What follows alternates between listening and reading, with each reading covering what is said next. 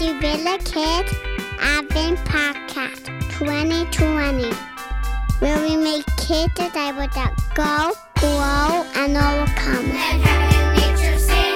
And heaven and nature sing.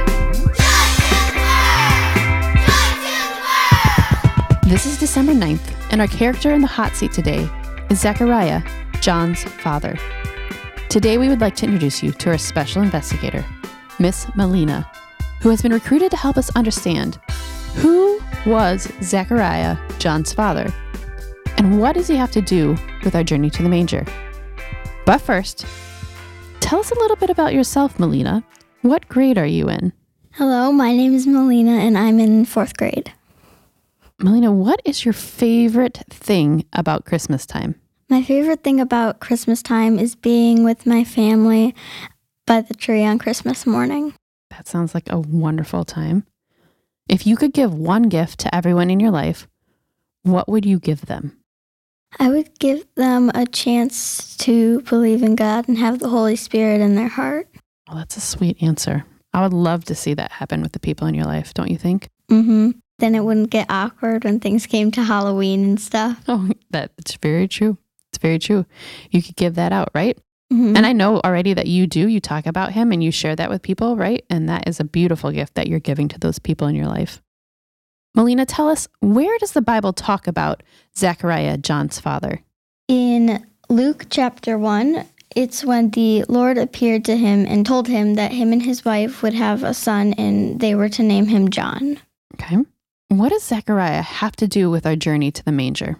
Well, Mary and Zechariah were both told by an angel that they would have a son. John the Baptist is Jesus' relative. Zechariah doubted and had little faith about that message, so he couldn't speak until his son was born. We need to have faith to believe in Jesus, the promised Savior.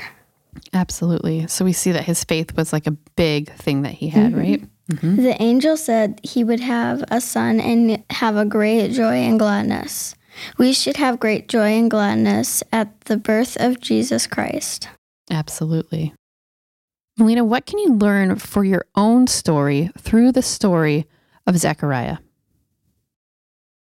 Luke 1:37 says that nothing is impossible with God. It may seem hard to have great faith, but it's even harder not to. Like when Zechariah couldn't speak because he didn't believe what the angel had told him. That is so true. It's hard to have faith, right? But when we don't, we see those consequences come in our life, right? Mm-hmm. That's super true. That's super insightful. So, Malina, I was wondering, can you close us in prayer today? Yes. Dear Lord, thank you for bringing your son Jesus to this earth to be born as a baby boy so he could save us. Please give your Holy Spirit so that we can believe and not doubt your goodness.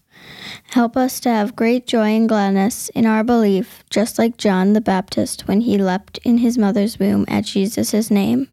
Amen. Amen. Malina, will you read today's scripture verse for us? Absolutely. And there appeared to him an angel of the Lord standing on the right side of the altar of incense, and Zechariah was troubled when he saw him, and fear fell upon him. But the angel said to him, Do not be afraid, Zechariah, for your prayer has been heard, and your wife Elizabeth will bear a son, and you shall name him John. Luke 1:11-13. Thank you so much for being with us today, Malina. You are welcome. Did you have fun doing this? Yes, I did. You're good at it.